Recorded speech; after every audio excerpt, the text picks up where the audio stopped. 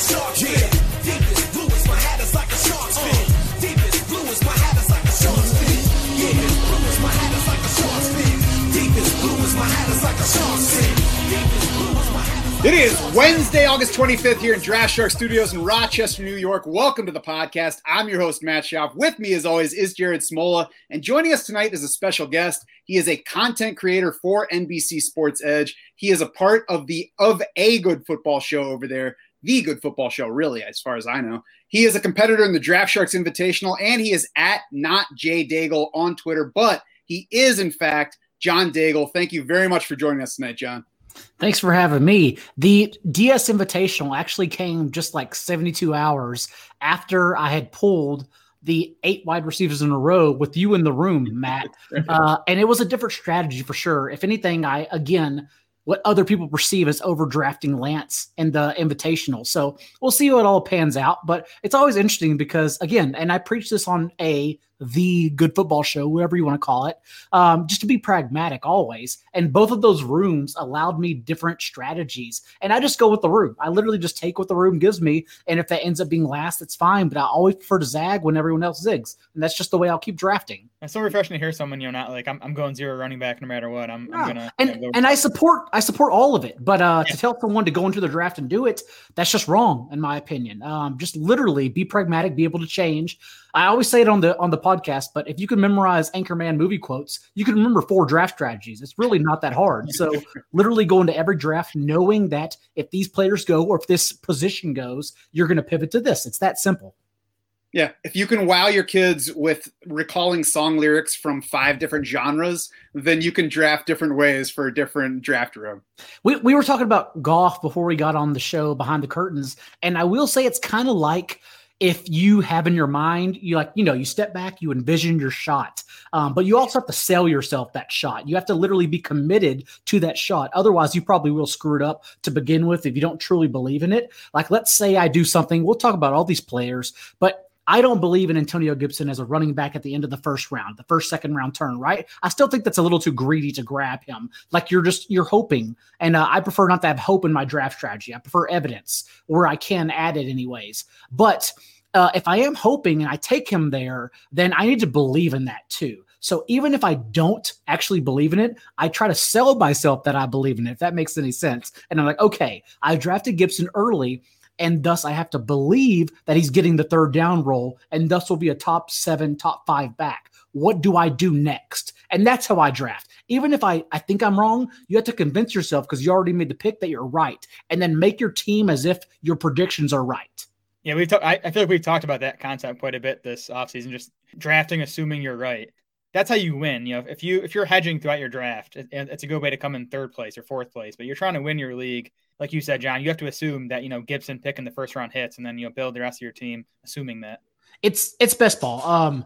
Like best ball season has made us smarter, but has also ruined us because now we don't know how to react properly. Like I feel like a donkey grabbing Dak in the 3rd or 4th round, whenever nowadays I could have just grabbed him mid-6th and been just fine with it because I'm not worried about the injury personally. And I'm just taking the dip everywhere. Same for Jamar Chase. I'm taking the dip everywhere. And I wouldn't have drafted him earlier and known that perhaps I was wrong. Maybe T. Higgins is a better player. And if not, maybe still outperforms Chase this year. If I had known I could have got Chase behind Higgins later on. And that's what 3 puppies have done to us. That's what best ball season has done to us. And so, it's been a combination of everything. And I'll just try to jot that note down for next year to remind myself that there's no need to reach because we're going to have an opportunity to draft everyone at cost.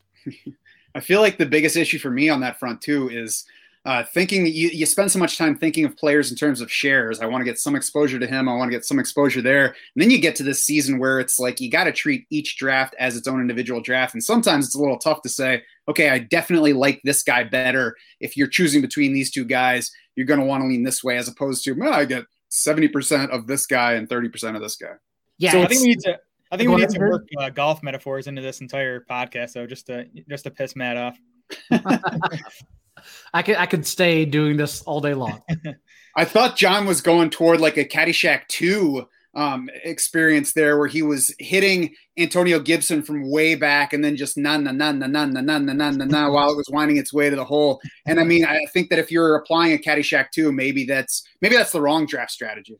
The thing about Gibson, and again, we're probably going to talk about it shortly. Maybe this is a segue for you, Matt. But think about what makes Gibson so frustrating is that even though I don't believe he'll get that role, he is the player that if he gets that role, he'll end your fantasy year. If you don't have him, like you have to have him. And so in best ball, you talk about exposures. He's someone you literally have to force exposure on because I do think he's going too early, but I have to force it now because I don't want to be left behind because if he gets that role, he's ending me if I don't have any. Like that's just the type of player he is. That's the type of archetype he is. He has the traits to both a pass catcher, obviously what he did at Memphis, and he already led Washington in carries last year, even though he didn't do that at Memphis. And so like we've seen it all. And if it all comes together this year, even though I have my doubts, I'm going to be left behind and not going to win anything. So I'm literally forcing exposure now, even though I don't want to. See, now I can hear you talking yourself into it. Now you're just hoping the Gopher did not put the exploding ball right next to the hole. So we had Dwayne McFarland on last week. We talked about the impact of the first round of the preseason. Now we have a second full slate of games behind us. We're going to reflect on that. But in the past couple of days, we've had some big backfield news and some things that have shaken up not only those backfields, but fantasy drafting in general. So, Jared, let's start with the trade that was announced this morning. I know that you took food out of your infant daughter's mouth just so that you could get the news out to Draft Shark subscribers. So why don't you set up this situation for us? Yeah, I'm glad Schefter tweeted at like 7 a.m. and not 11 p.m. You know, nowadays I'm up by 6 a.m., but I try to be in bed by 10 p.m. So it's good timing there. Yeah, so I wanted to kind of run through the Darrell Henderson story with the Rams and just kind of recap what's happened with him with that franchise. So, you know, the Rams took him with the 70th overall pick in 2019. So that's nice draft capital. He gets 39 carries as a rookie, despite Todd Gurley just, you know, being completely ineffective that season, 3.8 yards per carry for Gurley. Henderson still couldn't get on the field. The next offseason, the Rams spend the 52nd overall pick of the draft on Cam Akers. Henderson's basically a nothing early last season. He played 5 snaps in last year's season opener. Then Cam Akers gets hurt. Then Darrell Henderson still plays behind Malcolm Brown for the next 3 weeks, weeks 2, 3, and 4. He played fewer snaps than Malcolm Brown. Then Henderson finally, you know, gets a decent role, has a few okay fantasy games. Then he's phased out again down the stretch, you know, and Cam Akers took over. Get to this offseason, Cam Akers gets hurt. A month later, the Rams make this trade for Sony Michel. And I mean, a 4th round pick, which is what it sounds like it's going to end up being. You know, it's conditional, but it's going to be a 4th round pick. That's you know, not nothing for a trade for a running back in today's NFL. So I look at this situation as a whole. I think the Rams just don't believe in Darrell Henderson. So I think Sony Michel is going to come in, play a big role right out of the gate. And I think it's possible by, you know, October that Sony Michel is the lead back for the Rams. Yeah. I don't know about lead back. I still think they split touches. I do think it's interesting, though, that we know the Patriots use their backs in specific roles. And so I think Sony Michel is actually a viable 3rd down guy, something they haven't used Henderson in the past. They used Malcolm Brown that way whenever Henderson was rolling before he got that high ankle sprain last year. They used Cam Akers that way whenever he came back from his ankle sprain. And so it is interesting that they clearly don't believe in him. The injury thing, the injury bug is something even McVay has mentioned so many times this preseason. Henderson hasn't been available for all of the training camp practices. And he said it's precautionary because like he's been injured his first 2 years. Thus they don't believe in him. But the fact that Sony Michel actually was a viable receiver in college, and we know the Patriots already had James White. Thus, they are going to cap what Sony Michel does. Like they're just going to use him on early downs. Which is why I also think Damian Harris's 3-down role is blown way out of proportion. That doesn't mean he can't score 10 touchdowns. He literally has that much upside if Mac Jones starts more games than Cam Newton, thus taking Newton off the field in a goal line bruising role. But we know how they use their backs. So if like Sony Michel's unlocked in a way that he was in college, it does make it really interesting because a la Gio Bernard, suddenly there's a guy who is entrenched into one role and all he has to do is sprinkle in, if not win, the other role. Whereas Henderson, we know if he doesn't open with that pass catching role, won't win it either. And so it makes him definitely a viable pick for redraft, especially if you're playing the 0 RB game. But I'm not completely out on Henderson. I don't want to go as far as you, Jared, and not to say you're wrong. I really don't know to say that Henderson now is like the 1B back. But I still want to be on Henderson at some point because he still has shown that he's extremely talented when healthy. Again, it comes down to when he's healthy.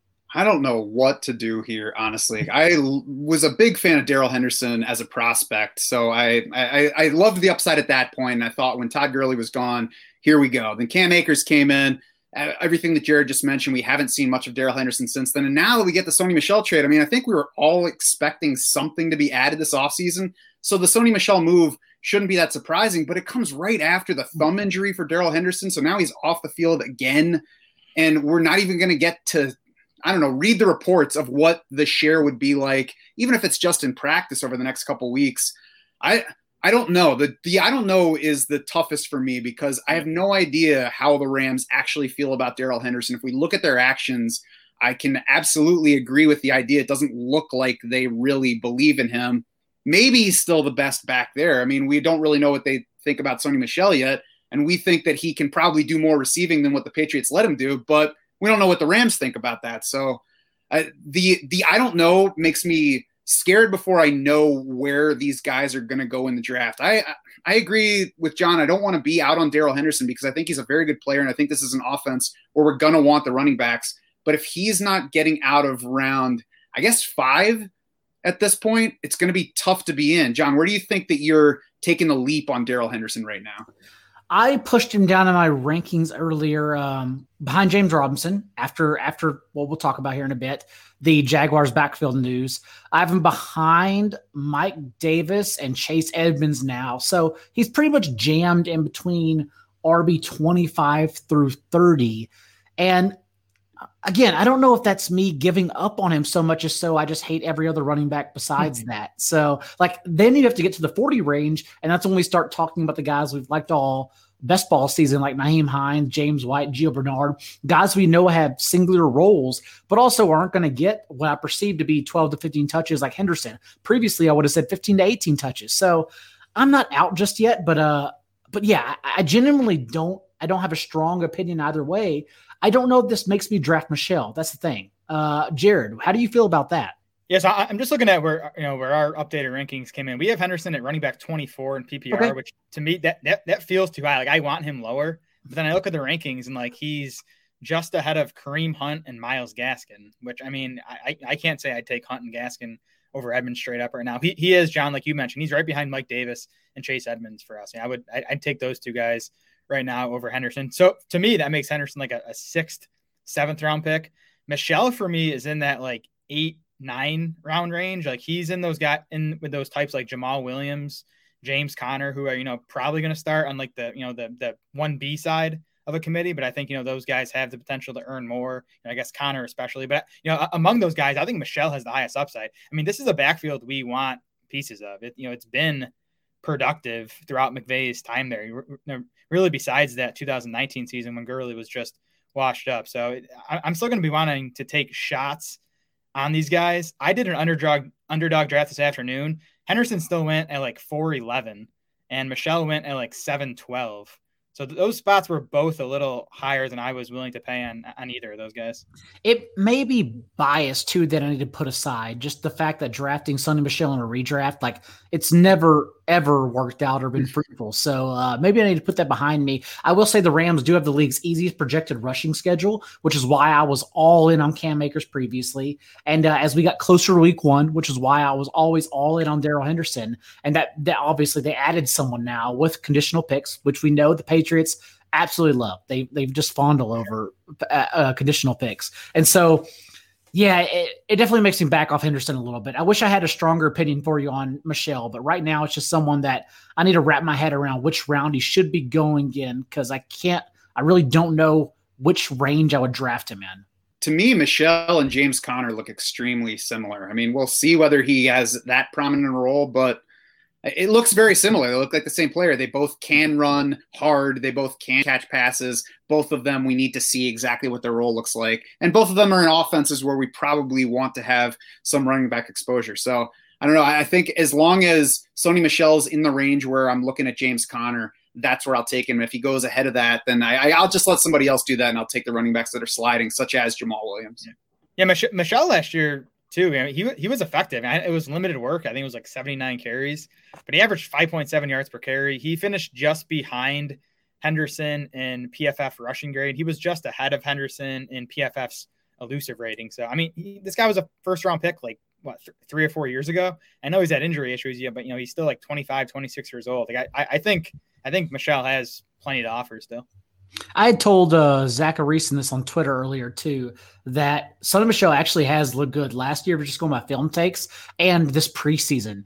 He's been overshadowed because everyone's been so enamored with all the first round touches, the first team touches that Damien Harris has received, not to mention all the touchdowns against four stringers that Ramondre Stevenson has scored. But Sonny Michel actually has performed really well like the past calendar year. And so that's what makes me a little more excited to draft him in those later rounds. Also for Stevenson, this means he was already being drafted there in best ball, honestly, but this means he's one of those guys, if you're drafting this weekend, you can take, and then we'll see what happens. Maybe you cut him before week 1 since most leagues run waivers before week 1, but that's the kind of guy I try to take. Same as like JD McKissick or someone who I think has a role, but also if the injury happens ahead of them, suddenly you hit the jackpot because you drafted early and you had stashed them preparing to cut them anyhow. So those are the type of players I like to add in my like rounds 15 through 18 at the end of my roster. Now, what about J.J. Taylor versus Ramondre Stevenson back in New England? So we know that Stevenson doesn't have the same role, but the issue is for J.J. Taylor, as good as he's looked, he just reminds me of another guy that the Patriots always run out in the preseason because they have no one else to lean on, a la B.W. Webb, if you recall that name, like a preseason superstar. Wait on, was it B.W. Webb? Is that a basketball player? He's a cornerback. Yeah, he's a cornerback. No, okay. I'm going to have to look this up a second. There was a running back with similar initials that they used 3 years ago, I believe, 3 or 4 years ago, and he had the same skill set as J.J. Taylor. All they did was throw him out there for every single touch because, like, they don't use the guys that matter in the preseason. It's the way Bill Belichick has always run his team. So I still, even with the fumble with Stevenson, like, I still wonder if he actually has a role over anyone. And same for J.J. Taylor. Like, I have no idea if he's going to be active on game days because Brandon Bolden is still on the roster, correct? Correct. Yep. Yes, that's what I thought. And Brandon Bolden, we know, is going to be active because he's like a special teams ace, and like he plays that same role as well. So I just really don't think I count for Taylor much, honestly. I heard one of the Patriots beat writers compare Taylor to Dion Lewis, a guy who is going to contribute more in the passing game, but he's not like James White where he's like just passing game. Right. Now, I think it was, is it Jeff Howe of The Athletic that's the Patriots guy? He kind of wrote in their reaction piece to the Michel trade that, he thought Taylor might be ahead of Stevenson still. But then I've read practice reports from today, and Stevenson was kind of second in line for carries behind Damien Harris. So I do think Stevenson's going to be, the number 2 big back in New England. Mm-hmm. But fantasy-wise, I think he's still just a handcuff. I don't think he's going to have standalone value as long as Damien Harris is healthy. But I think he's a pretty high-end handcuff. Like, he's not in the Tony Pollard, Alex Madison tier of handcuffs, but he's probably like in the next tier beneath that. So he's someone I would definitely be willing to take, in the double-digit rounds as a stash. He makes much more sense as the Rex Burkhead role than J.J. Taylor does. Yeah, Stevenson makes more sense than Taylor in that role? I think so, yeah. And the Rex Burkhead role. He was a decent pass catcher, right, in college, Stevenson? Yeah, but it's more or less that Rex Burkhead did everything. Like, Rex Burkhead was even the goal line pass catching back at times. In my opinion, I think he fits that role better than Taylor. Was it B.J. Catalan, by the way? Is that the running back? No, I don't know who that is. I'm gonna have to dig into preseason game logs. I'll do that while we're talking. All right, we'll look forward to finding out the answer on that. By the way, don't look forward to it. He also played for the Steelers. He wasn't a good running back. I just remember using him in DFS because like he literally got 20 touches. He was so good that nobody can remember his name. By the way, I did see that our pal Mike Clay gave Sonny Michel the edge in carries and rushing yards and basically had him even with Darrell Henderson in receiving projection in, those instant Mike Clay projections after that trade. I think Clay had to do that after his colleague Adam Schefter, went on Sirius today and said he thinks, Michel's probably the lead back there. So let's switch over to the Jaguars backfield, which also had the big shakeup. Before the trade, it was Travis Etienne going down for the season, had that dreaded Liz Frank injuries, headed for surgery. He's already been placed on IR, so he's definitely done for the season. Jared, obviously that shook up our rankings. James Robinson is way up for us as he is for everybody at this point. Yeah, he is. And hopefully he's in a role similar to what he played last year. I don't think Carlos Hyde has much left in the tank. But, as we said multiple times on this podcast about ETN, my concern is just that coaching staff and if they're going to make the right decisions. And we know Carlos Hyde has the history with Urban Meyers. That's my concern with Robinson, is just that we're going to see too much Carlos Hyde. But if he gets anything close to the workload that he got last year, I'm talking James Robinson now, in what should be a much better offense. The O-line returns all 5 starters. They got a few young guys there. That unit could take a step forward. So, I mean, there's running back one upside here if the Jags coaching staff does the right thing. And that's the question we're really asking, right? Are they going to do the right thing? Because they continue to not do the right thing. One, it was Ralph Webb, by the way, running 25 routes a game in the preseason. That's a preseason DFS superstar.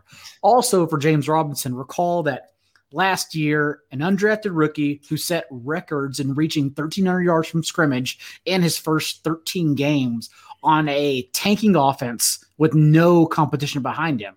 Also spiked 5 top 10 finishes, the 6th most fantasy points per game through his first 9 starts. And it's similar this year because now there's only, like Jared said, Hyde, who I was listening to a recent ship chasing episode with Sean Siegel and Peter Overzet, Pat Carrane, Ben Gretsch, the list goes on and on. They seem to have like 8 guys like the NWO show up every single episode. And I have no idea who's on. But Siegel actually said, a man who doesn't do hot takes at all, he just said that like you could look at any metric in the NFL, splice it any way you can, and Carlos Hyde is always the worst running back in the league. But that doesn't tell us what the Jags donkey coaching staff is going to do, which is all like betting and fantasy comes down to. It doesn't matter what we think, it matters what they think, and we have to perceive what they think. And so there is obviously a chance they use him. But just in being Hyde and Dare Ogunbowale, who has never really carved out a hard role anywhere throughout his career, I think there is a terrific chance for James Robinson to finish as a top 20 back. The thing is, he's probably going to go earlier than that because the reason we will always have jobs, us 3, and everyone else in the industry is because everyone drafts last year stats. So as long as everyone keeps drafting last year stats, like we will always have something to talk about. And everyone remembers that James Robinson won them money, and they'll probably just flock right back to him, even though it's a totally different staff. It's a totally different perception that we should have on him. The fact that they added another running back in the first round tells us that they weren't happy with what they got from James Robinson last year. They don't view him as someone that matters. So I just really worry. Having said that, like I said, I did the upgrade earlier today, and in my rankings, I jammed him still behind Chris Carson and DeAndre Swift, and I'm aware of Swift's injury. I don't care, but still ahead of J.K. Dobbins and Mike Davis and Chase Edmonds. So in between that range, and it's the same tier. So I like tiers because that means that if you're in your home draft, you can nitpick between them, whatever. They're all the same guy to me. So I just have him ranked in between there. Does that mean you would take James Robinson anywhere at the end of round 3, or does it have to be round 4? It'd probably be round 4 or 5 for me. And now he is someone, though, previously it was Darrell Henderson. Now it's James Robinson and Chase Edmonds, who if I go like 0 RB, I start a tight end at the end of the first round plus 3 wide receivers, I will I will budge for certain players. And James Robinson is now someone I will budge for and just say, this is my RB1. I'll stack to him and add an RB2, like from rounds 9 through whatever, and just see if I can find somebody. But other than that, he is someone like if you wait and you get him at value, I am confident in him as an RB1. It's just a matter, it has to fall to you too. I don't want to force the issue with him. Mm-hmm. I am right with you, Daigle. I have Robinson in that tier with DeAndre Swift and Chris Carson behind like the clear top 14 guys, which, kind of ends at like Gibson, Clyde Edwards-Helaire. I have Robinson, Swift, and Carson ahead of J.K. Dobbins. So to me, Robinson now joins Carson and Swift as, now the 3 running backs I'll consider like in the late 3rd or anywhere in the 4th round. Outside of those 3 guys, I'm really not looking at the running backs in round 4 or even in round 5 for the most part. I think it's Carson for me pretty easily in there. I think he's a better bet when he's on the field than those other guys. And then James Robinson's close, but I'm probably behind Chris Carson, I'm probably looking wide receiver rather than taking a shot on any of those running backs, just waiting to see what's available next time. And that's why it comes down to value. Like if T. Higgins or Chase Claypool are there, honestly, in most builds, if you're trying to win the flex, it makes sense just to grab Odell Beckham even. It just makes sense to grab one of those guys rather than taking a running back and then questioning his role. That's why, the 0 RB thing, as much as it's hated, it just makes a lot of sense because then you don't have to worry about these roles. The issue is that running backs also have much higher ceilings. They win your leagues as opposed to wide receivers don't typically win your leagues. And so that's why we chase as Pat Crane has dubbed it, the legendary running back.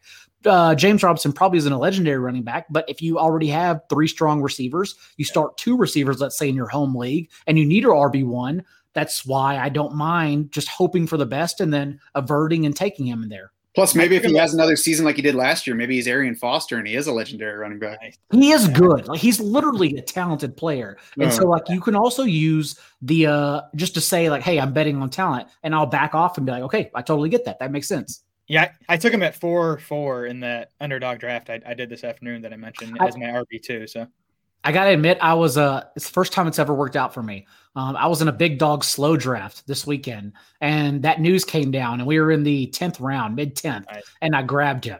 And that's the first time ever I've benefited from a slow clock. I've seen it work out for others.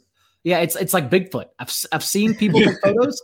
I've never seen it myself, and I saw it this weekend. It was great. Yeah, someone got Sony Michel in the 18th round of a slow FFPC draft that just wrapped up today. So I was not happy about that. I missed them by like 2 picks. I happen to have Trevor Lawrence and Marvin Jones too, and so it worked out. It's never going to work out like that ever again in my life. Nope. It worked out. Nope.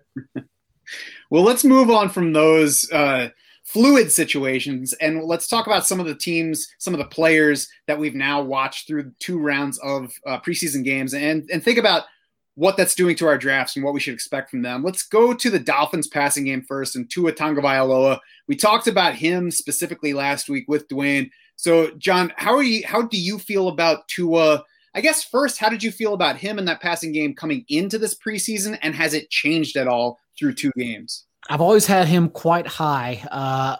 I've just used a simple mantra saying Tua has looked like a rookie who was injured and didn't receive offseason reps. Like, that's what he played like last year. And go figure, that's who he was. And so I always still believed him as the number 5 overall pick. No big deal. And now having added Waddle, Fuller to go along with Devontae Parker, my confidence has never wavered in him once. I wish they were all healthy. That way we had a better perception of this first team offense, because right now it's just juggling a lot in between Will Fuller changing teams after a year in which historically it was bad to chase wide receivers who changed teams. And DeAndre Hopkins and Stephon Diggs changed that notion.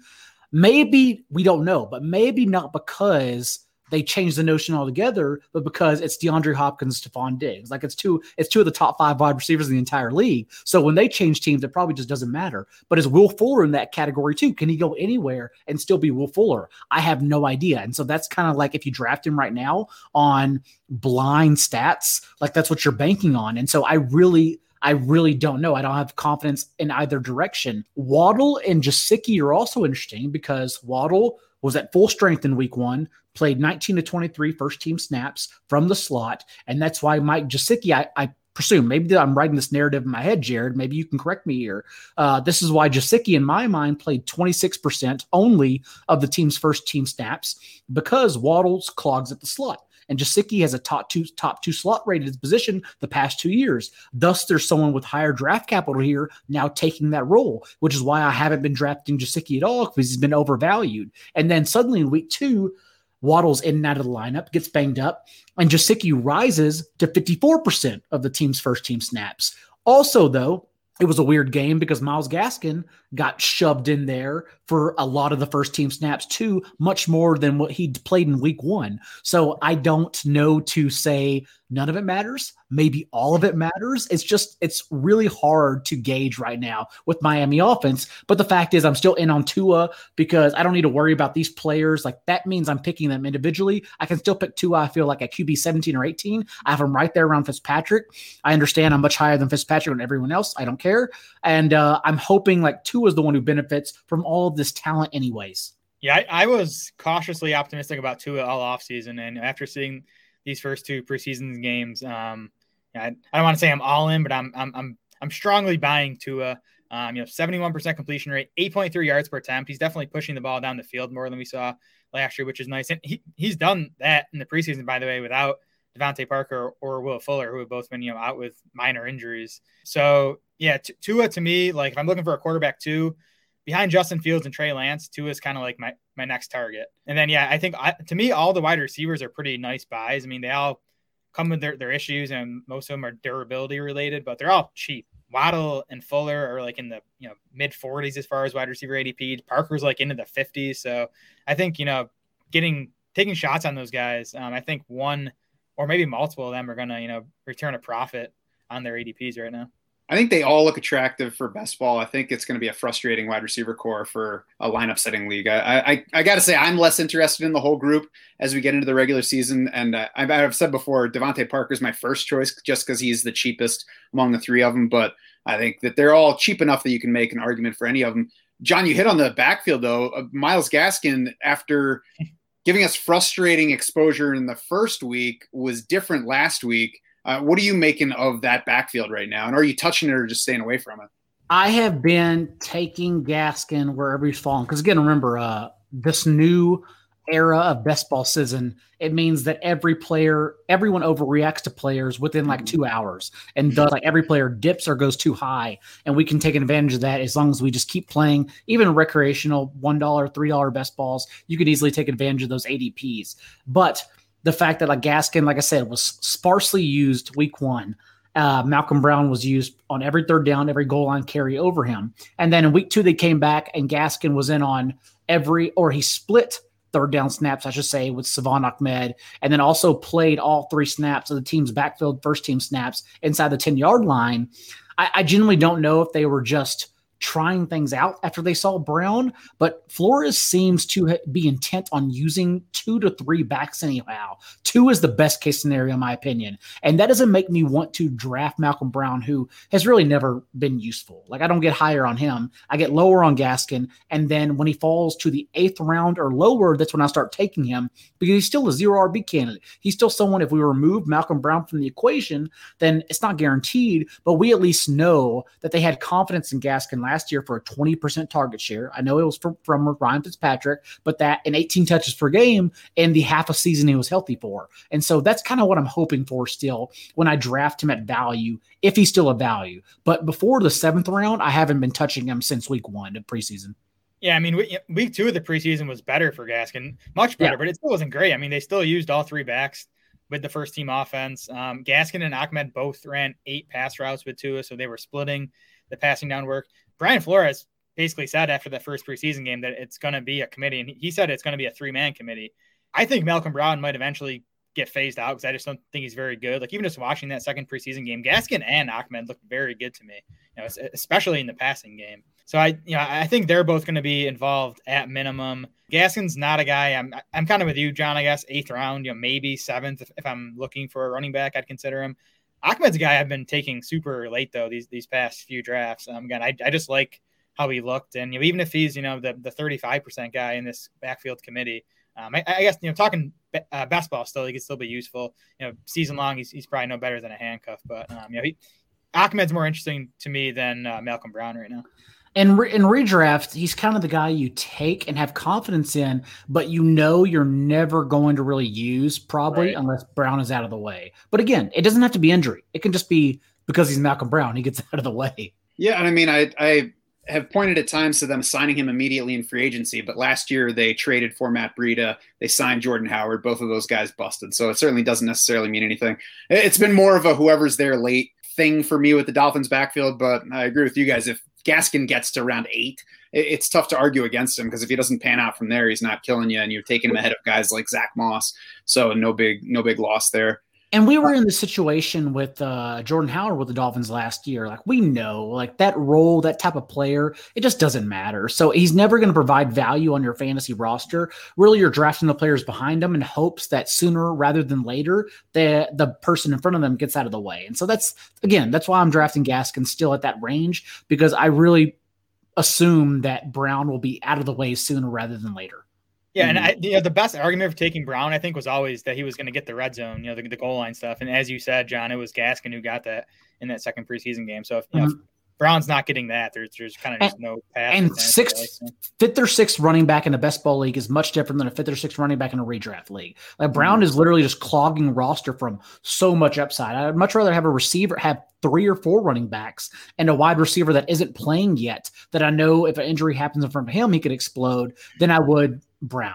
We'll see if the target share that Malcolm Brown got for the Rams last year is a good sign for Sony Michel's outlook with his new team. Sticking with the backfield theme here, Antonio Gibson, John, you kind of mentioned him earlier. What do you make of the way that they have used Antonio Gibson through 2 preseason games? Yeah, Gibson is he's such an interesting player this year. I can't remember being so encapsulated by someone I was down on. And I think it's because I see all my sharp friends in on him. And I just want to be a part of the party. I just want to have a good time with my friends. But I also trust my own research and just everything that that's leading me to Gibson.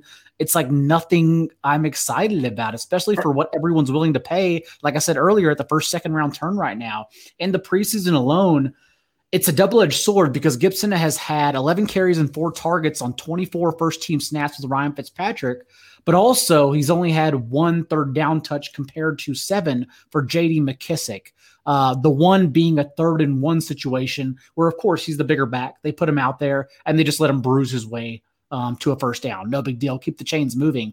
And so, again, maybe this isn't the case. Maybe they're hiding it from us, a la Tariq Cohen of last year or 2 years ago, his rookie year, whenever the Bears just like hit him and then threw him out there in week 1 and he won the Millie Maker. He's on the Millie Maker roster. But right now, it doesn't seem like they have any interest in putting Gibson out there for the 3rd round role. And as much as everyone wants to cite those touches with the first team, like Gibson still had 36 catches. Like it wasn't the fact he wasn't using the passing game at all. It's the fact that the 3rd down role, being a true pass catching back, unlocks his ceiling. And so right now, if he has this role as perceived from the preseason, he's a guy that should be end of 2nd round, 3rd round, mid 3rd round, whereas he's being drafted too early for me. And so that's where it ends with me.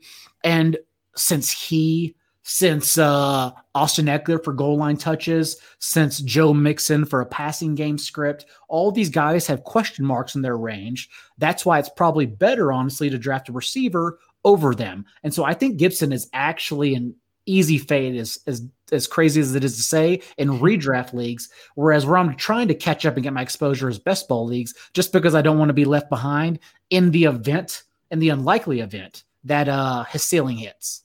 Do you think that Antonio Gibson is crystal meth, or is he heroin? And that it's a bad idea, but maybe used the right way, it can enhance you. I know you can microdose shrooms. I don't think you can microdose heroin, though. Right. I think once you do it once, and I'm not talking from experience, but once you do it once, I'm pretty sure you're down the path. So perhaps Gibson is more like shrooms, where we'll just play with it a little bit, and then when it hits, it's amazing. And it allows you to dream at least. You can join the anti-Gibson party with us. I mean, we don't have heroin or meth at this party. But see, that's the thing. Like, I don't want to be anti-Gibson because he is a great player. And if you could tell me he's going to get that 3rd down role, I'll probably actually have him as my RB5. So I just throw him up there over Derrick Henry and Saquon Barkley and all those others, Aaron Jones even, and just be like, no, he has every role I want. Why would I be low on him? But now it's a question mark. And so I don't want to hate him. I don't want to fade him because like he has all the right tools. It just seems like, man, it just reminds me of what we were doing for Joe Mixon 2 years ago. It's like wish casting. And my point is, if you're going to wish cast, if you're going to hope for a role, even though like we have no idea, this year you can hope for CEH. And this came before the ankle injury, of course. And CH is supposed to be ready for week 1. So you can make this subjective. Like maybe you still don't want to draft him because you're worried about the injury. That's fine. But beforehand, CH was and still is my highest rostered player in best ball because it's the same thing, except we've already seen CH have a pass catching role and a workhorse role last year before they signed Le'Veon Bell. So he was used that way. Not only that, but he's taken, when on the field, every single snap in the preseason with Patrick Mahomes. Even this past week before he got injured, he was on the first 6 snaps, including 3rd down. He got injured, got taken off. They put on Darrell Williams. And so like what everyone's hoping for Antonio Gibson to be, it's actually happening with CEH and no one wants to pay attention. And so that's kind of where I'm just like, no, just take this other guy because it's happening right now.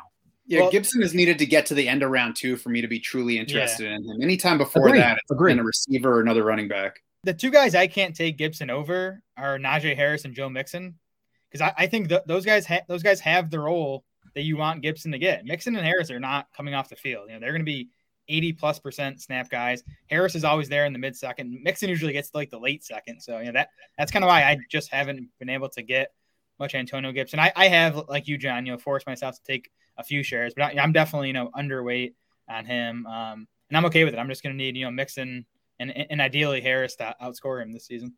And it's the same as CeeDee Lamb, even though like I could envision CeeDee Lamb being a top 5 receiver next year. So like we're drafting him over Justin Jefferson and DK Metcalf. Like that's easily explainable, actually, especially with Michael Gallup as a free agent. So I don't mind reaching for CeeDee Lamb, but still I'm not comfortable internally with it. So I'm just having to force myself there. And those are the type of players like I really just don't like taking. Bills backfield now, Jared. What have we seen in terms of the share between Zach Moss and Devin Singletary lately? I mean, we've seen Devin Singletary looking, I think, as good as he's ever looked at as a pro. PFF actually has him number 1 in their rushing grades among 65 running backs with 10 plus carries this preseason. Kind of matches what I've seen out of him. And, Zach Moss didn't play in that first preseason game. He did play in the second one. Devin Singletary played all 10 snaps on Buffalo's first possession, ended up outsnapping Zach Moss 21-12 with, what kind of amounted to the first team offense. Josh Allen didn't play. It was Trubisky in there, but Singletary in that game looked like the clear lead back. The question to me is, were they kind of easing Zach Moss in coming off that hamstring injury? So John, what are you doing with the Bills backfield now? Who do you have ranked higher among Moss and Singletary? I'm still of the opinion I cannot believe people are suggesting to draft one or the other. Just let them fall and take the second one. Like this doesn't have to be hard. The Bills backfield averaged the 4th fewest combined touches per game, only 21.5 last year. And Moss and Singletary played 14 games together, and Moss merely out-touched Singletary 119-117 in those 14 games. Singletary actually out-targeted Moss in those games, 38-21. But Allen, as we know, throws deep. He doesn't check down. He had a 9-yard depth of target the past 2 seasons, and that's why the Bills running backs average the league's 9th and 4th lowest target share the past 2 years. And then if you go to the goal line roll, Moss outcarries Singletary 11-3 inside the 5-yard line last year, but in those 14 games they were together. But Allen actually had 8 carries inside the 5-yard line because we know he takes away carries. And so add that to that they add Matt Breida, and I know Brian Dable. We've talked to the right people. I know Brian Dable has said good things about Matt Breida and wants to give him a sprinkled in explosive role because Moss and Singletary are not explosive guys. They break tackles. That's what they do, but they're not fast. They don't make splash plays, which is what every backfield needs. And so Breida is going to have a role. It just tells me that we shouldn't be high on any of them. And so like the very beginning of Marquez Callaway and Traquan Smith, like Trey Sermon, Raheem Mostert right now, like the Jets backfield, I think it's bad practice to take a stand. Just let someone fall to you in an ambiguous situation and just draft him. And, majority of the time, I feel like we're going to come out right in those situations. And so I draft Singletary over Moss because I don't think either of them matter. Well, that brings us, you had transitioned us to the next one on the list. That's the Jets backfield. So it doesn't sound like you're in on Michael Carter there. I mean, they just have phased him out so much, especially like Tevin Coleman was absent for personal reasons the first game. And then he comes back week 2 of preseason and he plays 10 snaps behind Ty Johnson's 12 snaps, right? And so the fact that they continue sprinkling in Ty Johnson into a big role, like he's playing the pass catching role right now, which is what we thought at the very least Michael Carter would have. Whereas Carter didn't play at all in week 2 of the preseason. I just worry about his 3-down perception. I was high on him. I was drafting him like 4th, 5th round, 2 rounds earlier than ADP in April and May. And I genuinely think I was wrong. And so I corrected in my rankings, and now I'm adjusting moving forward because it doesn't seem like they're interested in him at any point as a 3-down option. Yeah, I don't think didn't play at all. Of course, you mean the first half of that game, did play in the second half, but not with the first team at all. Yeah, I don't think this Jets coaching staff ever planned to, have a 3-down true lead back. LaFleur is from the Shanahan coaching tree. Shanahan, prefers committee backfields. I think that was always the plan here. We've seen it in the first 2 preseason games, like you said, John. It was Ty Johnson and Michael Carter in game 1, splitting first team reps. It was Ty Johnson and Tevin Coleman in game 2. So I think that's what we're going to get. That kind of fits what Michael Carter is anyways. I mean, he's a smaller guy. He was never going to be a 20-touch guy as a pro. I don't think he'll ever be that. That's why I also like to make sure I correct myself throughout the process because sometimes it can blend in. Like even last month, I was struggling with blending in my best ball rankings and my redraft rankings. When this year especially, it's 2 totally different formats. Like the players you would draft in best ball are so much wilder than redraft this year. And so I think what happened is that in March and April, because I've been drafting that long. A lot of us have in the industry. Michael Carter wasn't even like an NFL prospect, despite scoring X amount of touchdowns behind Javonte Williams in North Carolina. He was still going in like the 12th to 15th round. And so, again, I love drafting in March and April pre-draft because you take shots on any rookie. You could even make a case for Tutu Atwell if you want as your 8th receiver and just hope he lands in earlier rounds, and suddenly his ADP rises and you got the better value. And that's what I was doing for Michael Carter. And then so I probably baked that in thinking he had a 3-down role, and now seeing him in the preseason, I don't think that's the case at all. So even for redraft, I generally don't even know if I'm going to be trying to take him. I just think he's going to be someone on my radar, but like not reaching for him and just seeing where he falls. And if he's at the right spot, sure. Otherwise, he's not someone that I think I'd mind ignoring at all. I agree with that, and I love drafting all year for all those reasons, although now I'm looking back and seeing some single-digit round Kenny Gainwell that I don't feel so good about at this point in the year. Switching back to the passing games, we were going to talk about the Broncos, and that one cleared up in between when we started the notes for this show and when we actually started recording, because now Vic Fangio tells us it's going to be Teddy Bridgewater as the starting quarterback. I already know how Jared feels about this. So, John, how do you feel about this for the receivers in Denver? I actually love the move. I genuinely thought they rigged the system for Drew Lock. I was shocked when they said Teddy Bridgewater was a starter. But the fact is the Broncos have the league's easiest projected schedule of opposing pass defenses this year, and Drew Lock gets you nowhere. We've seen 6 full games of Courtland Sutton. I know it's a small sample, but Courtland Sutton has finished 1 game inside the top 38 receivers in those 6 games with Drew Lock. We know that Jerry Jeudy earned all 112 targets last year, and I understand there were 12 drop, 121. I think it was that number. I understand there were 12 drops mixed in, but like Deontay Johnson and T.Y. Hilton in his prime, we don't care about drops at all. That means they're getting open, and so we just chase those opportunities. And so just the fact that Jeudy was good enough as a rookie to separate and earn that role, I think the ceiling is higher than perceived.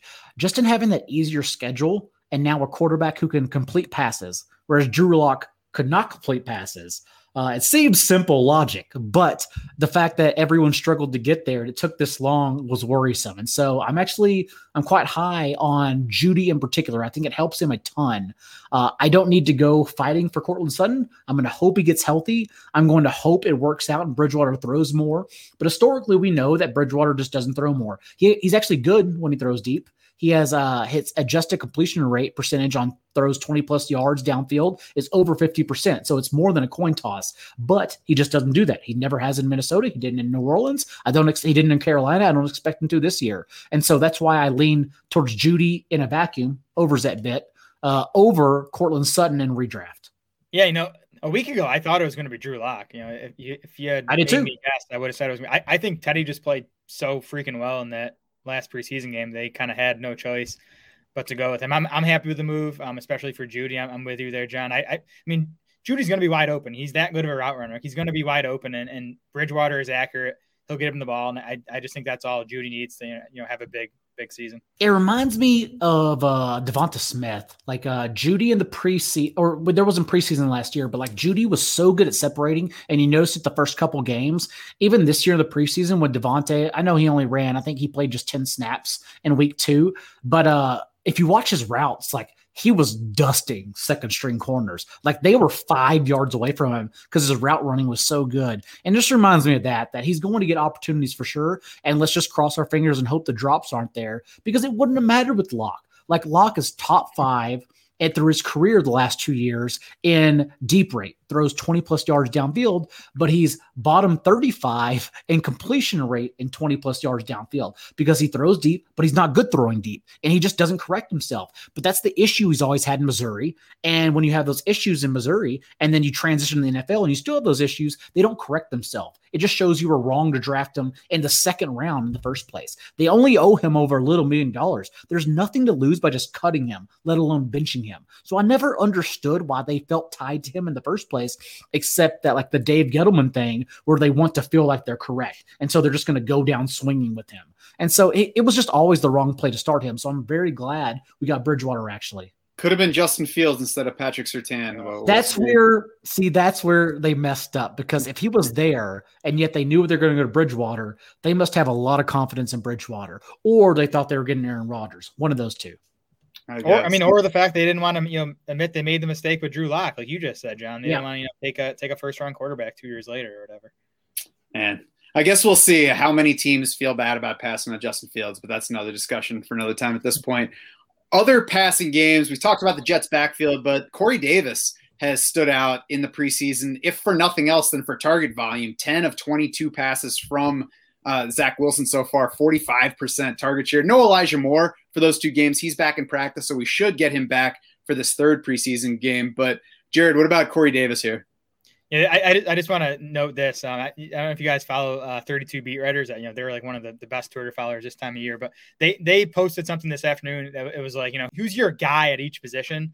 And the leading vote getter at wide receiver was Corey Davis, which is hilarious to me because a month ago, no one wanted to draft this guy. You can get him in round like 14. And now he's like everyone's guy just because of what we've seen in the preseason. So it's possible I'm going to be priced out on Corey Davis now, which is okay because I've been drafting him a ton. I have a ton of shares. Former number 5 overall pick. He's still in his mid-20s. He was very efficient last year. He was 5th in yards per route run. Jets give him a big contract. Like I always, thought he was going to be their number 1 wide receiver. Now I think it's a toss-up between him and Elijah Moore. But yeah, I like Davis. I think he's like a nice wide receiver 4. I don't know where he's going in drafts right now. If he's like a 7th, 8th rounder, I'm probably going to have to be out. I was going to say, has he climbed much this week? Because I've backed off drafting this week a little bit. John? So I'm in a slow draft main event right now. So for those that don't know, $1,900 entry for Vegas with 4-for-4s, Connor Allen and Ryan Noonan. And we were just at the 7th, 8th turn at the 112 spot or 712 spot. And Davis is going there because that was where we almost had to take him. It came down to Jalen Waddle, Corey Davis, a couple others in that range, Michael Gallup, Marvin Jones, like that range right there is basically where he's going because we knew if we didn't take him there, and we didn't take him. We went with Jalen Waddle instead. That was a Connor ruling. We had a big text thread argument about it. You can go to 4-4 and read about it. I basically almost defriended him because I don't believe in that pick. Who did you want? I wanted to go A.J. Dillon. Okay. I thought because there were 10 receivers went before us. And so, again, I just go whatever the room gives me, and I hope it's right. I don't care about my own player opinions to an extent. And so the fact that everyone took receiver ahead of us, I was just like, okay, let's just go with A.J. Dillon here, and then maybe we get to flex him if Aaron Jones is injured. They weren't having that. So we went Jalen Waddle, whatever. Don't care. My argument is that Jalen Waddle is Mecole Hardman. He is Marquise Brown. He is Corey Davis. They're all the same guys. So why would you reach for one of them? Just wait and see which one comes back. There's a great chance Rondale Moore finishes ahead of all of them. So why would I reach for somebody when I can just get someone later? That's my argument. Anyways, though, that's the range he's going into the 7th round. And I don't know if I'm comfortable with him there, even though it is noteworthy. Everyone says the 10 targets on 13 routes from the preseason. That's impressive, by the way. That is actually catches my attention. 10 targets on 23 first-team snaps. I think it's also important to note that every other receiver on the team that has worked with Zach Wilson has just 1 target. No one has eclipsed 1 target. And here is Corey Davis with 10 targets. Tyler Kroft is 2nd in target share from Zach Wilson in the preseason. So the fact that he's not looking anywhere else and he's only looking at Corey Davis, that's it's pretty significant, honestly. Well, to me, that's just another reason to love Elijah Moore. Like a healthy Elijah Moore is going to be the second option in that passing game. If not, again, I think it's going to be a 1A, 1B situation with Moore and Davis. I think it's a coin flip who leads that team in targets. I agree. And would you draft Elijah Moore over Corey Davis in redraft? They're right next to each other in our rankings. Yes. I lean Moore, and there's no reason other than I just feel like he has the higher ceiling as the rookie that, we haven't seen yet. It sure sounds like he was the best player in spring and summer when he was healthy. So if it made me pick, it'd be Elijah Moore. But, if we're talking multiple best ball drafts, I'm definitely, going to pretty much split it 50-50 between those two. Wasn't Corey Davis missing some of that time with injury too, though? I think he missed time in the spring, right? Yeah. And Moore returned to practice on Tuesday. And the moment he came back, Connor Hughes, Rich Kamini, they all just immediately tweeted about Moore making a big 50-yard grab. He just shows up and makes plays. And so I still think the correct move is drafting Moore over Corey Davis, but also, your home leagues, those listening better than we do. And the fact is probably Moore's going to go well behind Corey Davis. So just wait and take that value, in my opinion. And really, they're probably both going to go a little bit later than that 7-8 turn that you're talking about. I mean, even in our current ADP from FFPC main events, they're both in the middle of round 9. So if they're climbing from there, you can expect to find them in round 9, maybe round 10. So there could be value on both of them. And at that point, if you're picking two reserve wideouts, take both from the same team and see what happens between them in terms of who gets the targets. Terrace Marshall is the next wideout on our list. John, what do you think about what we've seen from him so far through 2 preseason games? Oh, baby. Robbie Anderson's extension actually like kind of drowned out the happiness, because that means like he has a very clear role. We know they're going to extend DJ Moore. He's still extremely young and uber talented. DJ Moore actually has the 6th most receiving yards of any player combined over the past 2 seasons. It's the touchdowns. That's why he hasn't finished higher than 15th in fantasy points per game, because he doesn't score touchdowns. Maybe that's a role thing, like Jacoby Myers with the Patriots, where they just take him off the field in the red zone, even though the Panthers, as we know, struggled in the red zone immensely last year. So I still have faith for at least one more year that DJ Moore can spike double-digit touchdowns. But it kind of like made us less excited about Marshall. Having said that, how they're using him in the preseason right now, not only has played 60% of his routes from the slot, thus being used outside as well, just like he did in college. He played 74% of his routes from the boundary in 2019, and then under Joe Brady, that historic offense, and then was moved into the boundary for 73% of his routes in 2020 to get him more targets before he got injured after his 5th game, I believe it was. But also, he's played 28 snaps in the preseason so far, and he hasn't blocked once. He's run around on all 28 snaps. When they put him on the field, they let him play. And I genuinely think he's basically their sub for Irv Smith. Or I'm sorry, not Irv Smith, Ian Thomas. Ian Thomas finished 9th in routes run among tight ends last year, which is a crazy number considering he was just getting that Rich Rebar cardio. He wasn't doing anything. He was just running routes. And now they have a bigger, more prolific first-round talent in Terrace Marshall. He didn't go in the first round, but that's where he got the grade from before his medical red flags. And so I think he takes Ian Thomas's role from the slot and as a red zone monster who could actually lead the league or lead the Panthers in touchdowns, honestly. So I'm quite high, even in redraft, on Terrace Marshall, honestly. I think he can carve out a little 50-yard touchdown per week role for himself as a flex option. Yeah, man, a year from now, we could be talking about this Panthers wide receiver trio was like, one of the top 5 trios in the NFL. With Aaron Rodgers and not Sam Darnold, too. It's going to be great. Man, that would be sweet, yeah. Terrace Marshall to me, like, I don't know if anyone, just based on the eye test, has, like, exceeded my expectations more this preseason than Terrace Marshall. He just looks, like, ready to make an immediate impact. And there's room for him. Curtis Samuel had 97 targets last year. Marshall could soak up a lot of that. And Moore and Anderson still, maintain their target shares for last season. So yeah, Marshall's a guy. He's a guy I want to take late. He is climbing. I'm seeing him go in like the 10th, 11th round in some of these drafts, which is, a little rich for me, but he's definitely a guy I want to get some pieces of here. Again, though, that's why I'm excited about get back into home leagues, because no one takes guys like Terrace Marshall in home leagues that early. And I want all that value. Like, we all forget. We've seen him just exploit second string defenses this year, even when playing with Sam Darnold last week. But we forget that in 2019 in that offense, not to say he's Justin Jefferson, but like before he got injured, when he played those first 5 games, every step of the way, he actually had just one fewer catch, 21-20. First 4 games, I should say, 21-20 catches to Justin Jefferson. He hung with him the entire way before he got injured in 2019. He is that kind of talent. And so the fact that it's translated to the preseason pretty much tells us it's going to translate into the regular season. It's just a matter of now carving out a role for him. But someone that talented in a Joe Brady scheme, I cannot imagine them not finding a way to use him. So with Terrace Marshall, with Robbie Anderson, with DJ Moore, with Christian McCaffrey back, should we be looking at Sam Darnold like Jared Goff from 2-3 years ago with the Rams, where he's not exciting and you're going to draft him well into QB2 range, but he could easily finish QB12, QB11 this year? It is the Astronaut meme. We've been looking. We've been here all along. Darnold and the Panthers opened the season with the Jets, Saints, Texans, Cowboys, Eagles, and Vikings. Not only have I been drafting Darnold as a standalone QB2 punt option in best ball, like just 2 QBs, even if that one QB is Trey Lance, the Niners bye week is in week 6. Thus, I just read you the Panthers schedule through week 6. Soft. You can start Darnold, in my opinion, every game until Trey Lance hopefully starts in week 7 is what I'm assuming right now, since apparently Jimmy Garoppolo is going to be the week 1 starter.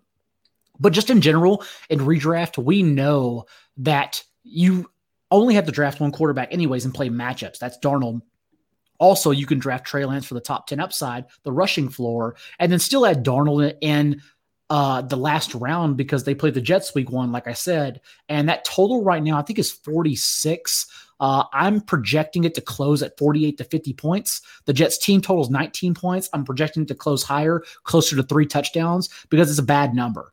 Neither team has a defense. They're going to just shoot and score and just try to outpoint one another. And so I'm confident starting Darnold week 1. I'm confident drafting him as my redraft starter and looking to replace him later on with a rushing quarterback like Justin Fields or Trey Lance. So yeah, I'm extremely confident in Darnold. I've also have bets on the Panthers finishing second in the NFC South, which are like good plus odds because the Panthers schedule is also really easy. If Joe Brady can get a career high in passing yards out of Teddy Bridgewater last year against what was the league's toughest passing schedule in 2020, I'm betting they can make noise this year with Sam Darnold against an easier schedule. Teddy Bridgewater finished quarterback 18 last year against that tough schedule. With the red zone woes too. Like they were piss poor in the red zone. And and still he was that good. Yeah, no Christian McCaffrey, and Terrace Marshall could prove to be an upgrade on Curtis Samuel right away. So I mean, and you could argue that Sam Darnold might be better than Teddy Bridgewater. I mean, we haven't seen it yet, but I think you can blame that on Adam Gase. So. We've all been doing this a long time, and so I know Sam Darnold didn't grade good in prospect models because turnovers are sticky. And turnovers, he was a turnover machine at USC. But I also know he doesn't have much rushing upside. He flashed some his rookie year. He also had that big run in an island game on Thursday night against the Broncos last year when he returned healthy. But you really don't depend on him for a rushing floor. Having said that, we've done this long enough to know that quarterbacks matchups can like increase their floors. They make quarterbacks excel. And just the schedule alone, what I read in the first 6 weeks, the first third of the schedule, let alone all season long, I really think is going to put perception to the mind of others that like Darnold's a good quarterback. And again, as good as he is this year, no matter what, the Panthers are going to flip him because they have the picks and they have the money. And they're going for Deshaun Watson or Aaron Rodgers next offseason. And so, like, for Darnold to be good, that only benefits them because then they can flip him. Now, you talked about Trey Lance a minute ago, and I heard you make the Trey Lance case on your show as well. Are you taking Trey Lance ahead of Justin Fields right now? I am. And maybe, Jared, you can tell me if you have an opinion on this because I don't know. I know that Lance has played nearly 70 first-team snaps in the preseason, and he only has 1 carry. But I'm not putting any weight into that in either direction. I don't know if that matters, and I could be wrong. I still think just from what we know and averaging over 10 carries per game at North Dakota State in his lone year as a starter, he has a rushing floor, and he's just surrounded by immense talent. Also, the Bears' schedule is one of the tougher ones of the entire year. It's nightmarish. And so well, everyone just takes into account the rushing floor of these two players and says, well, Fields is running more, thus he's closer to Lance than we think. I actually think the schedule matters because the Niners have the easiest schedule far and away overall. The Broncos have the easiest passing schedule. The Niners have the easiest everything schedule. If you look at Warren Sharp's projected tool, which is usually right, I've used it the last 4 years for my studies in the offseason. It's been immensely helpful in my projecting. It's the Niners team logo and then like the second team. It's like way down here. It's one of those things that it's lopsided. So I still favor Lance by more than a few rounds, honestly, even though right now sharp consensus, so I could be wrong, but like there are a lot of sharp people who have them closer than I have them. Yeah, I'm not reading into the 1 carry in the preseason thing for Trey Lance. If you read the practice reports out of San Francisco, he's doing a ton of design run stuff, read option stuff in practice. I think they're one, they probably don't want to show that in preseason, and 2, they probably want him to get passing reps in the preseason, considering how inexperienced Trey Lance is. So yeah, I'm with you, John. I prefer Lance, although it's close for me. To me, it just comes down to like, who do you think is going to get on the field first? And I still don't know.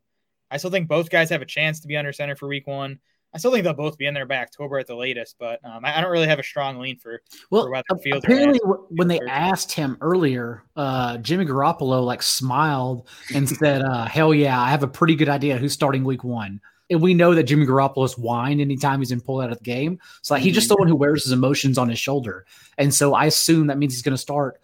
Also, there's a report he called Drew Brees and asked, like, how did this work with Taysom Hill in a dual situation? And so I genuinely think this is a report from like after the draft too, that Lance is initially going to be used in a Taysom Hill-like role. I think that's what we're going to do. I think they're going to throw him in inside the 20, and that's going to be a much bigger threat than Garoppolo.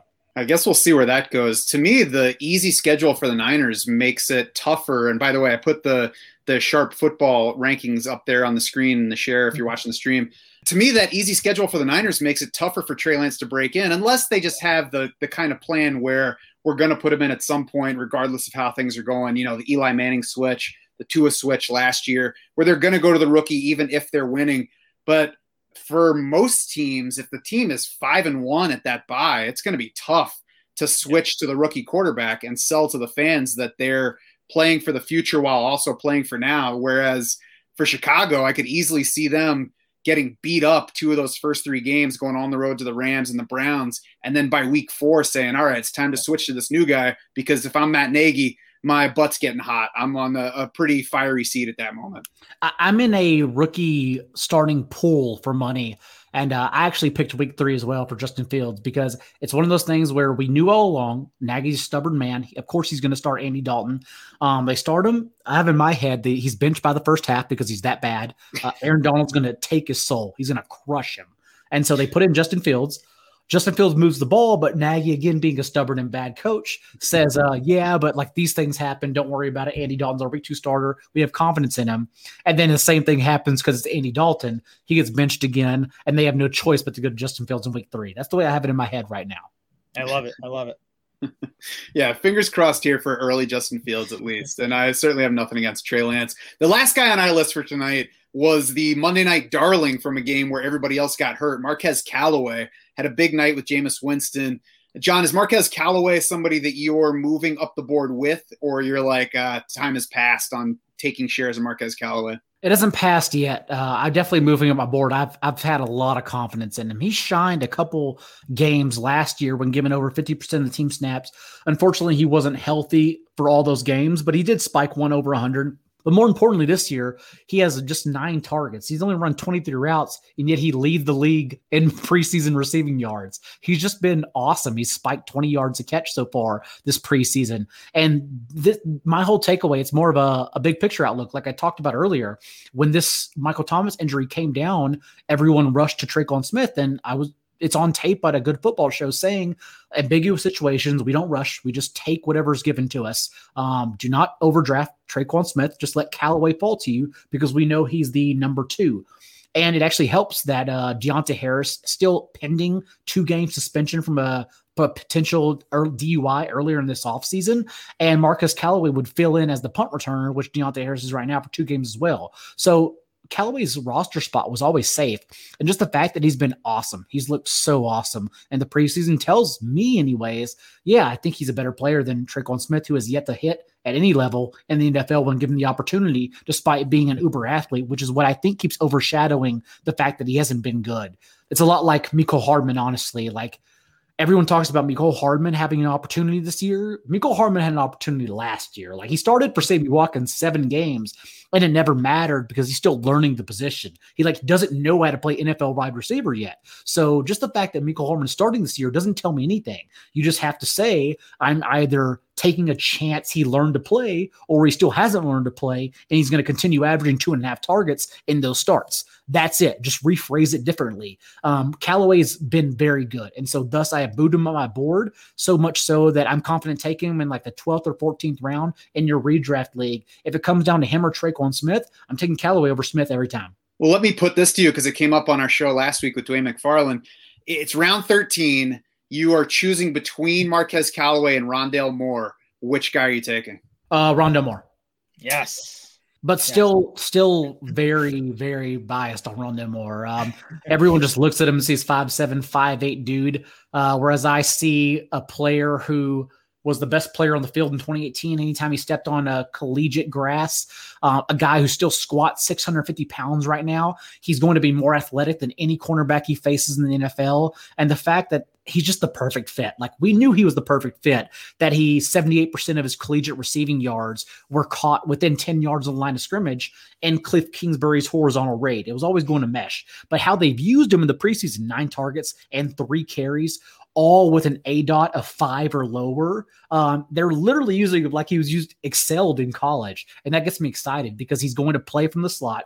44 of his 47 first-team snaps have come from the slot this year. Or I shouldn't say first team. Let's just say the snaps he's played have come from the slot. And we know now that Larry Fitzgerald isn't coming back. So he's going to be on the field. Moore will be every single snap. And A.J. Green is a player I prefer to bet against rather than for. So I think Moore, there's a terrific chance. If he doesn't lead in targets, he leads in touches at least.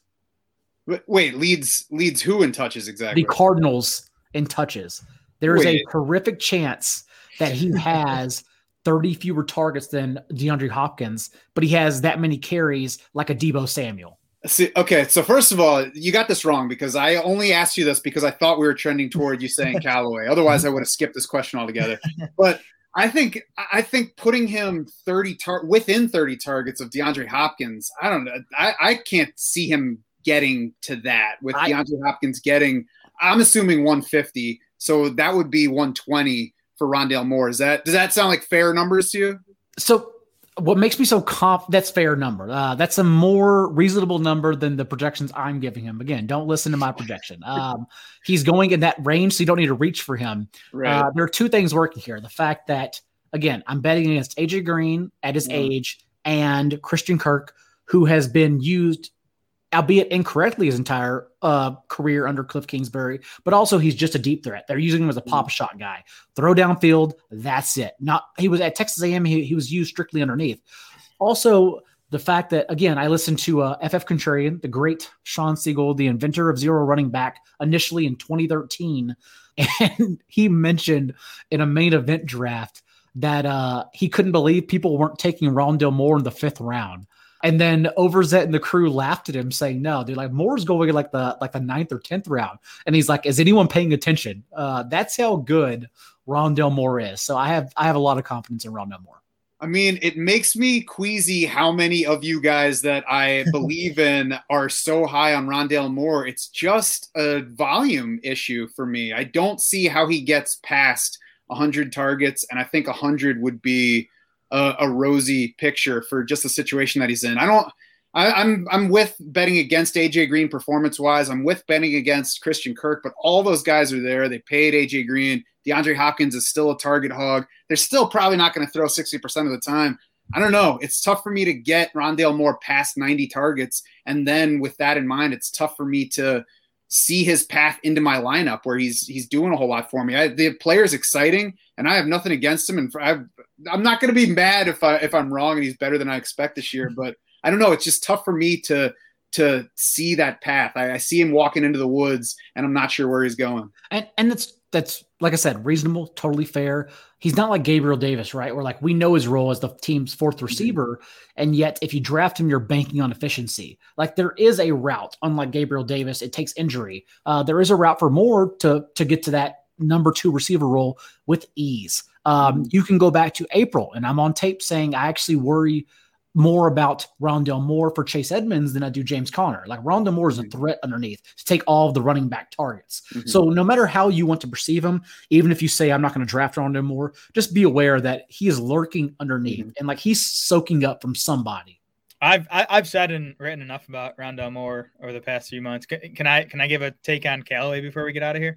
Yep, please. I think I'm probably out on Callaway, at least in like these higher stakes leagues, maybe in home leagues. Like John mentioned 12th, 14th round. Like I take him there. He went 9th round in the underdog draft I did today. I'm going to be out at that price. And you know, he's looked awesome this preseason. Obviously he's looked awesome in training camp from, according to multiple beat writers. It's a little bit of the Corey Davis thing where Traquan Smith has been out this whole time.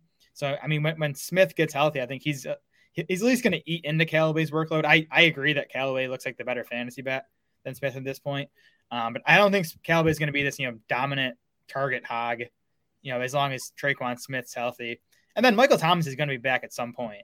And like when that happens, is Callaway even a fantasy starter? I'm not sure. How are y'all handling before we get out of here, Michael Thomas for redraft?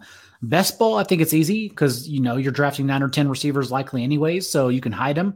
But for redraft, like we all have the Tony Pollards, the Alexander Madisons, the guy who like clog our rosters, and you can only have so many of those before your rosters is literally your bench before it's literally useless. And Michael Thomas is someone who, if he's out 6 games, their bye week is week 7, or week 6, so he wouldn't return until week 8, Monday night at home, and it's against the Bucks anyways. And then if you have him, you have to make the decision, is he fully healthy? Like a Keenan Allen, like last year, he said, yeah, I'm healthy, and he showed up and he was not healthy at all. And so it just creates honestly more headaches than you would want in drafting him, but it's still Michael Thomas. If he shows up and he's Michael Thomas, suddenly like that's a league winning guy at the back of your bench you've held on for 8 weeks. So I'm just curious how you're handling him. I'm more willing to take Michael Thomas than I am Tony Pollard or Alexander Madison, because I know that once he gets into the lineup, I know what I'm getting. The question is, does he get back into the lineup? I have to expect that he's going to miss half the season. And if he gets back before that, then great. I don't think that I've been the Michael Thomas drafter. I think where I would take him is if I already have either 3 very good receivers or 4 receivers that I like, and then he's still there in like round 9, round 10, and I can stash him as a 5th. I'll take him there. What about you, Jared? I can honestly say since the Thomas surgery news, I haven't even considered taking him in a draft. He just hasn't gotten to a spot in a draft where I'd consider him. I'd take both Jets wide receivers over Michael Thomas. I'm taking Darnell Mooney over Michael Thomas. I'm taking Marvin Jones over Michael Thomas. So I don't know.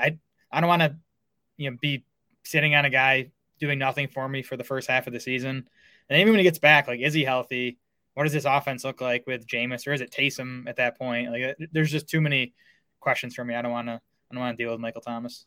What about you, John? Yeah, I find myself taking him if he's around in redraft in my wide receiver 5, depending on my build. I don't mind that. But again, when you take him, one, you have to understand you can't drop him. You took him literally not to drop him at any point unless he's ruled out for the year. And then also you probably still need to add 2 or 3 more wide receivers after you take him. So your job isn't done at that position just yet either. You probably want to end up, let's say you start 3 receivers and have 1 flex, or 2 receivers and 2 flex. You still want to end up with 7 or 8 receivers in a redraft team, a 20-round redraft team. So it's a lot of work. That's how I treat him. But again, you have to understand that you can't drop him. You have to treat him like Nick Chubb his rookie year, where Carlos Hyde can get 25 carries. It doesn't matter because you're hoping for something to happen. And so that's kind of what you're hoping for Michael Thomas.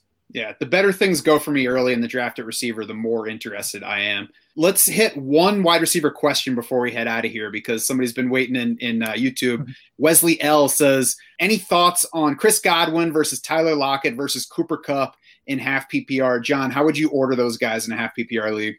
It is Lockett, Kupp, Godwin. Lockett and Kupp are very close. If someone said Kupp over Lockett, I would understand. But the way I've been treating Lockett, just the fact that he scored only 6 fewer fantasy points than DK Metcalf as a whole last year, he's getting knocked down incredulously, all because he had a bad second half of the season. When all you have to do is say, hey, what if he doesn't have a bad second half of the season? It's not like there's the 11th commandment is Tyler Lockett shall suck the weeks 8 through 17. It doesn't work like that. And so I am banking again on Tyler Lockett. I don't know if I believe genuinely all the hype on the faster, much more efficient Shane Waldron offense, but there's enough there to at least make me more confident and believing in Lockett as a mid-range, like a top-tier mid-range receiver. I mean, Lockett's already been a top 16 wide receiver in 3 straight seasons, so you don't even need to believe in the Waldron stuff. Like, if everything just stays the same, Lockett's a value where he's going. Those 3 guys are all in the same tier for me, so I think you can argue them in any order. I go Kupp, Lockett, Godwin. Godwin, to me, is the clear 3. I just think there's the biggest chance he just disappoints from like a volume perspective, I guess, just because of all those weapons in Tampa.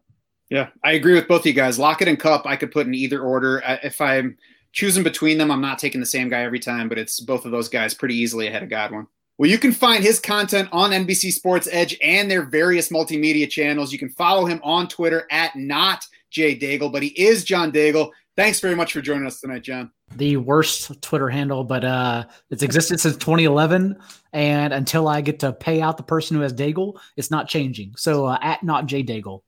Or you could go the Scott Van Pelt route and say not the fake Jay Daigle, maybe. Oh, maybe we'll do that. We still got to get verified, but we got a long way to go. But yeah, and as long as all those pro athletes are on Twitter, you can be sure that you don't have the worst handle out there. Correct. And then also, if you are in the redraft streets, you just go to NBCSportsEdge.com. Our draft guide is on the homepage. I just updated the tiers. Also for free, my best ball tiers, if you're still in the underdog streets, are right there for a CV or CSV. You can download and put into your rankings. It's all there at the worst Twitter handle at Najee Daigle. And if you're watching this, you've got to be in the streets, I'm assuming, because that's going to do it for this episode of the podcast. Head over to DraftSharks.com now. See how we project all these players in every situation that we've discussed tonight. Become a DS Insider. Set up your draft war room. Get it all customized to fit your league. You can also check the description for this podcast wherever you're consuming it. Join the free Draft Sharks Discord. Discuss all this stuff with us. For our guest, John Daigle, as well as Jared Smola and the rest of the Draft Sharks crew, I'm Matt Schauf saying thanks so much for swimming with us.